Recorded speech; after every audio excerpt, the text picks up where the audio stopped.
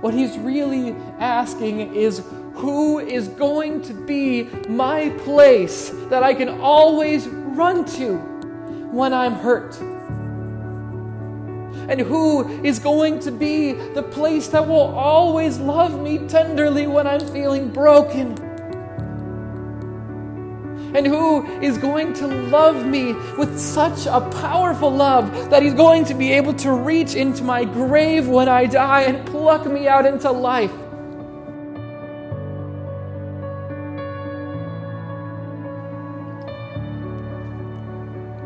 The sermon that you're about to hear is from Pastor Paul Borman at Hope Lutheran Church, located in Tigard, Oregon. For more information and for more content, go to hopeintigard.com.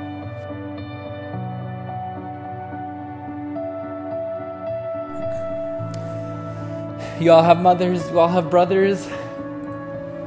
Some of you have sisters, some of you have brothers. You all have family. You all have family of one sort or another, and every family has its baggage. That's something that has been taught to me for a long time, that every single family, without exception, has its issues. I've seen already in my short life and in my even shorter ministry how that's been true. And so I want to encourage you today. I don't do this very often. I'm going to do it today. I want to encourage you to take this sermon deeply to heart and take this teaching from Jesus deeply into your heart. And the way that you're going to be able to do this best is to take this text and to take this sermon deeply personally. I'll encourage you to do that today because what we have in front of us is an amazingly healing text from Jesus. He shows us that even though we all have brokenness in our families, He gives us a family. He shows us a family that will always be there for us, always love us, always protect us. We'll read from Matthew chapter 12, verses 46 through 50. Matthew writes, "While Jesus was still talking to the crowd, his mother and brothers stood outside wanting to speak to him. Someone told him, 'Your mother and brothers are standing outside wanting to speak to you.' He replied to him, 'Who is my mother? And who are my brothers?' Pointing to his disciples, he said, 'Here are my mother and my brothers. For whoever does the will of my Father in heaven is my brother and sister and mother.'" This is the gospel of the Lord. If you know me at all, and many of you do at this point, you know that I love my little family. You know that I love them deeply and tenderly and fiercely and protectively, and I always knew I would, but you can't know what that love is going to feel like until you hold that little baby in your arms. I remember a day, it was probably 4 or 5 days after we brought Theo home from the hospital for the first time. I came home from school, I think it was my last day of school before Christmas break, and I saw Karis just holding Theo in her arms on the couch and just bawling her eyes out. And I asked her, "Hey, what's going on?" And she told me, "I just love him so much." See, what was going on is she had been reading Theo this book, I'll Love You Forever. It's the story of a mom and her baby boy, and right as this boy is born and as he grows up into a man and has his own little baby, she repeats this phrase to him over and over again. She says, "I'll love you forever. I'll like you for always. As long as I'm living, my baby you'll be." Over and over again, she repeats that. And Karis had been a mom for about 4 days at this point, I think. And already she knew. She knew that she would love this baby boy as long as she's living, no matter what. She knew she'd sacrifice for him. She knew that she'd protect him.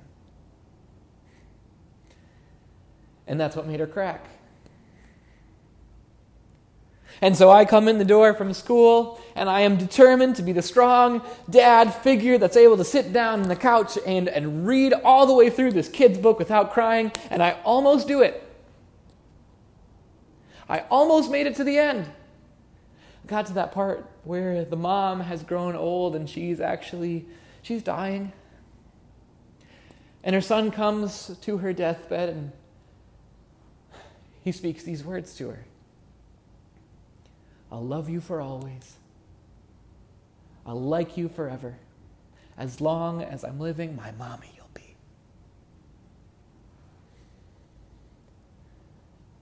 There's not much love that compares to the love between a parent and a child.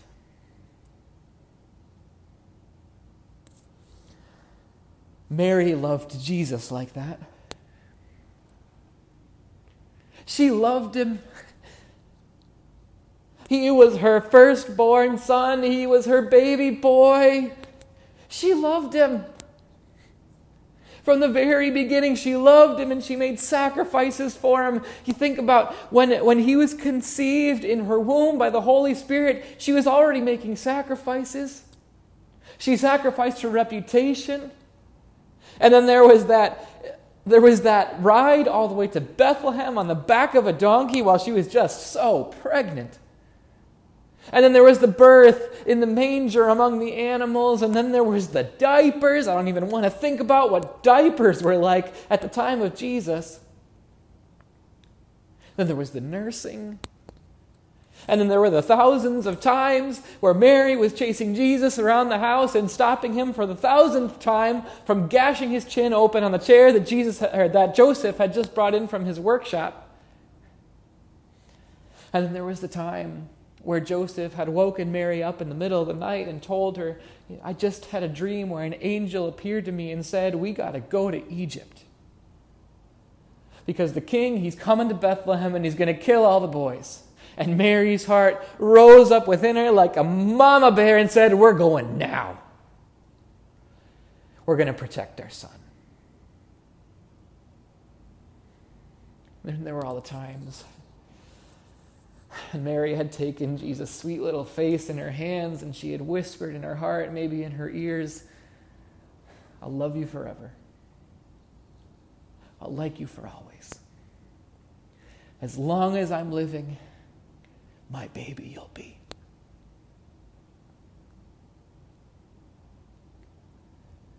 And this is how Jesus repaid her. She's standing outside wanting to talk to him, and Jesus just stands there. And yeah, it's worse than that, right? Not only did Jesus deny the request of his mom, he actually proposes a question to a whole group of strangers in front of him. He says, who is my mother? Can you imagine the emotional dagger that must have been to Mary's heart? As if anybody in the world could have the same kind of relationship that she had with her baby boy. Can you imagine how that dagger must have just knocked the wind out of her? And Jesus just stands there. Poor Mary, right?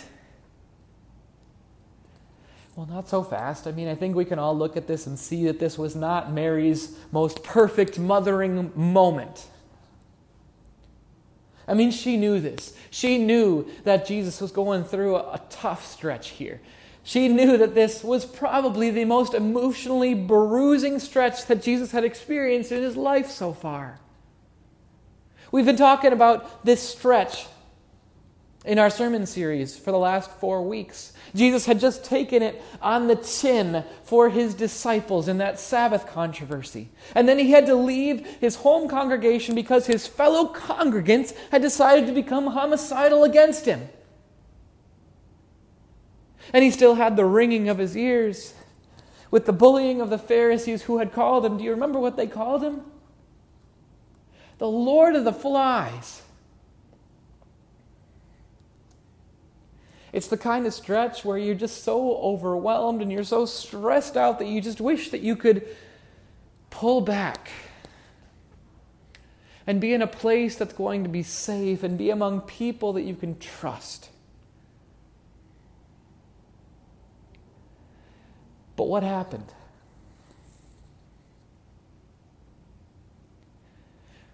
The people that Jesus should have been able to retreat to, the people that he should have been able to trust the most, the people who should have understood the purpose of his ministry the most clearly, they disappointed him.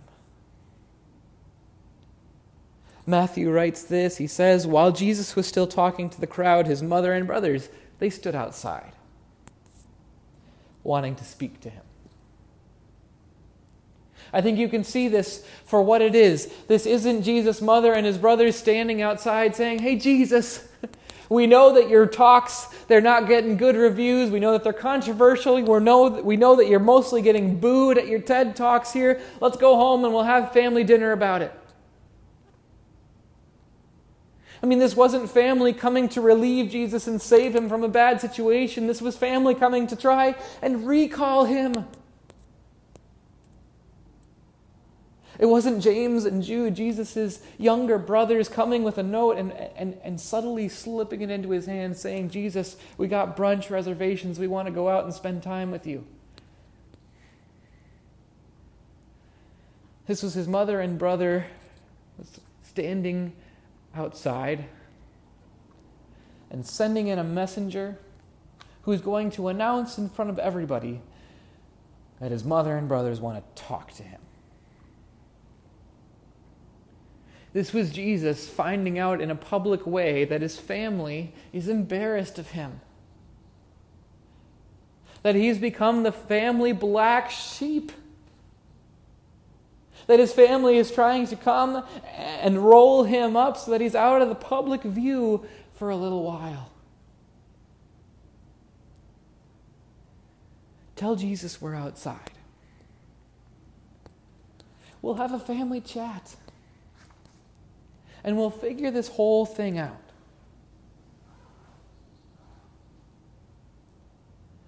I think we have to get that about this situation. That this wasn't the perfect family doing the perfect thing. I think we have to understand that about Jesus' life, because oftentimes when Jesus tells us about what family is supposed to be, I think oftentimes we have in the back of our heads saying, Jesus, okay, I get it, but you have the perfect family. How are you going to tell me about my broken family? I think we have to see in this text that Jesus was feeling a family that was hurting him. That Jesus was feeling a family that even though his family thought they were doing the right thing for Jesus, they were actually being quite dysfunctional towards him. Even biblical Mary messed up family.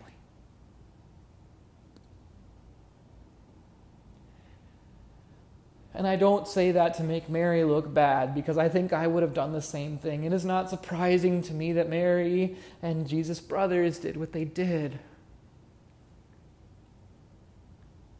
They wanted to protect Jesus. They had heard that Jesus was on the other side of the law. They had heard that people were trying and plotting to kill Jesus, and so they wanted to do what they could to keep him close, to keep their nuclear biological family from slipping through their fingers. And so Mary did what she thought she had to do to protect her family. And I don't blame her for doing that. I think I would do the same thing. I think any of us would do the same thing. You see, God has planted this in us. He's planted in us this truth that we are people who were designed to always have a place where we are safe. And to always have a place where we are loved tenderly and protected. We are made to have a perfect family. And how many of us have that? None of us.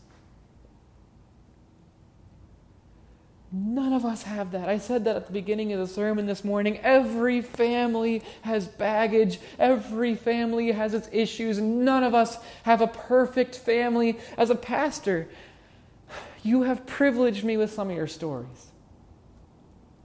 And I've seen it in some of your eyes. How many families are experiencing dysfunction right now?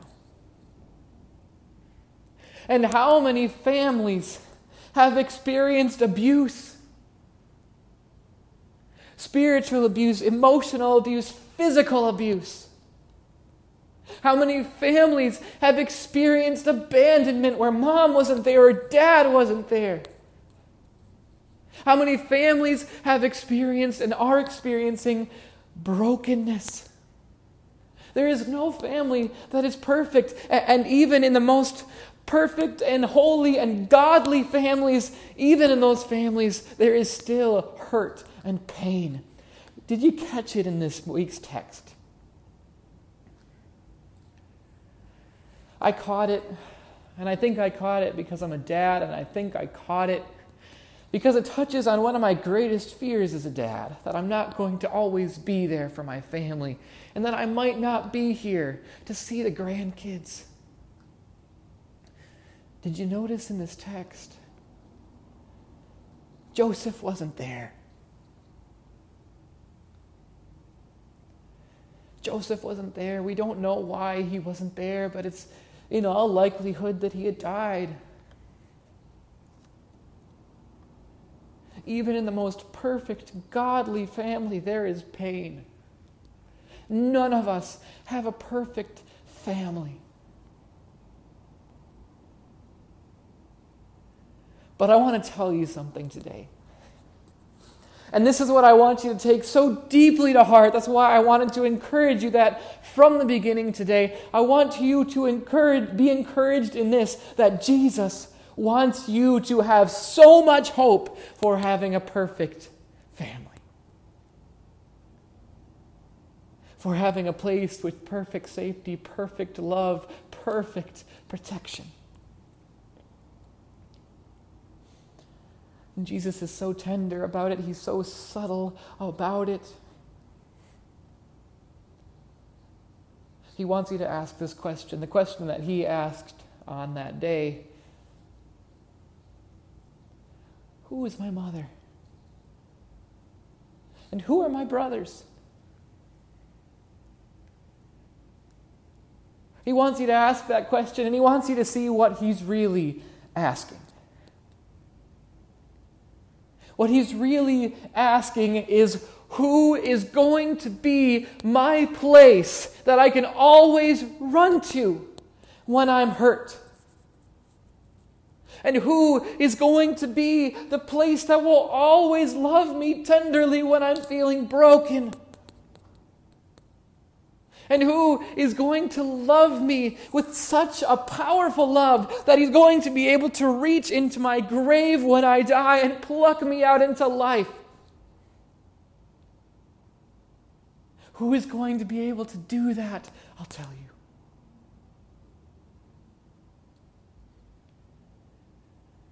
He's the one who did not allow biology or last name or facial structure or skin tone or anything like that have claim on him and who his family would be.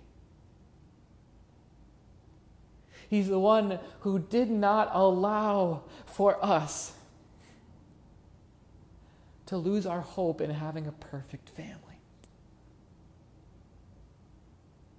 The man who refused to go to Mary, but instead stretched out his arm and said, "Here is my family. Right here is my family, the people that are gathered around my word. These are the people that I will love with my life. These are the people that I will never violate, that I will never use. These are the people that I will run to when they call. These are my family." Jesus says it like this. While he was saying these words, while he was asking that question, he reached out and he pointed to his disciples. Sort of. It was as if he was using them as an object lesson. You see, he wasn't pointing to his disciples and he's saying, these specific people are my family, and they are replacing those specific people who are hurting me today. He's not doing that at all. What he's doing, and this is deeply emotional for Jesus, what he's doing is he's stretching his arm out over his disciples and he's adopting them into his family. These are my family. He stretches his arm out over them like a mother would stretch her arm out over her children to protect them, like an older brother would stretch his arm out over his siblings, protecting them from the bullies on the playground of life. Stretching his arm out over them, gathering him in under his arm and welcoming him to a new family of which he is the first member. Stretching his arm out over them to show them that he will protect them with his body. And he did do that, right? He protected them. He protected us with his body. He gave himself as a sacrifice on the cross to welcome us into a forever family, to eternally protect you and to eternally forgive you. And some of you need to bury that deep in your hearts today. Because I'm guessing that there's a dad in here this morning who in his heart has been feeling lately that he's not been enough for his family. Dad, I want you to know you are forgiven. And I'm guessing that there's a mom in here this morning who's got a list in her head of all the things that she wishes that she had been doing for the sake of her kids and for her family. I want you to know, Mom, you are forgiven. Jesus forgives you. He stretches his arm out over you and gathers you into his forgiveness, into his love, into his protection. I want you to know this morning where that perfect family can be found. It's only here, underneath the outstretched arms of Jesus. There might be a grandma here today who has been rushing around doing everything that she possibly can to spend more and more time with the grandkids because she's worried about when that time is going to run out. And there might be a man here today who wouldn't say it out loud, but is deeply angry with his dad because his dad wasn't there for him and didn't teach him how to live. And there might be someone here today who has experienced abuse in their life and is wondering whether they can ever find a family that they can trust. And there might be a mother-in-law or a father-in-law here today who has gotten bitten by family in the past and is wondering whether they'll ever get that family back. And there might be a husband or a wife here today who's in the middle of a marriage that's feeling kind of broken right now and is wondering whether life will ever come back into it. I don't know about those situations, but I do want you to know Jesus has stretched his arm over you. And he has welcomed you into his family. I tell you what, there's a dad who needs to know that today. And by the way, if I don't make it through this paragraph without crying, it's not because I'm sad, it's because I'm happy. As this sermon was coming into view for me this week, I read this book with Theo again, and all those emotions came back up in me, all those feelings of love for a son. And as we finished the book, I imagined Jesus' arm stretching itself out over me and bringing me in. I imagine how powerful that arm is and how powerful it will be for me to pluck me out of my grave someday, to pluck my son out of his grave someday. I imagined how that arm is outstretched and is writing the words and the sentences and the paragraphs to the family history that already has its ending written.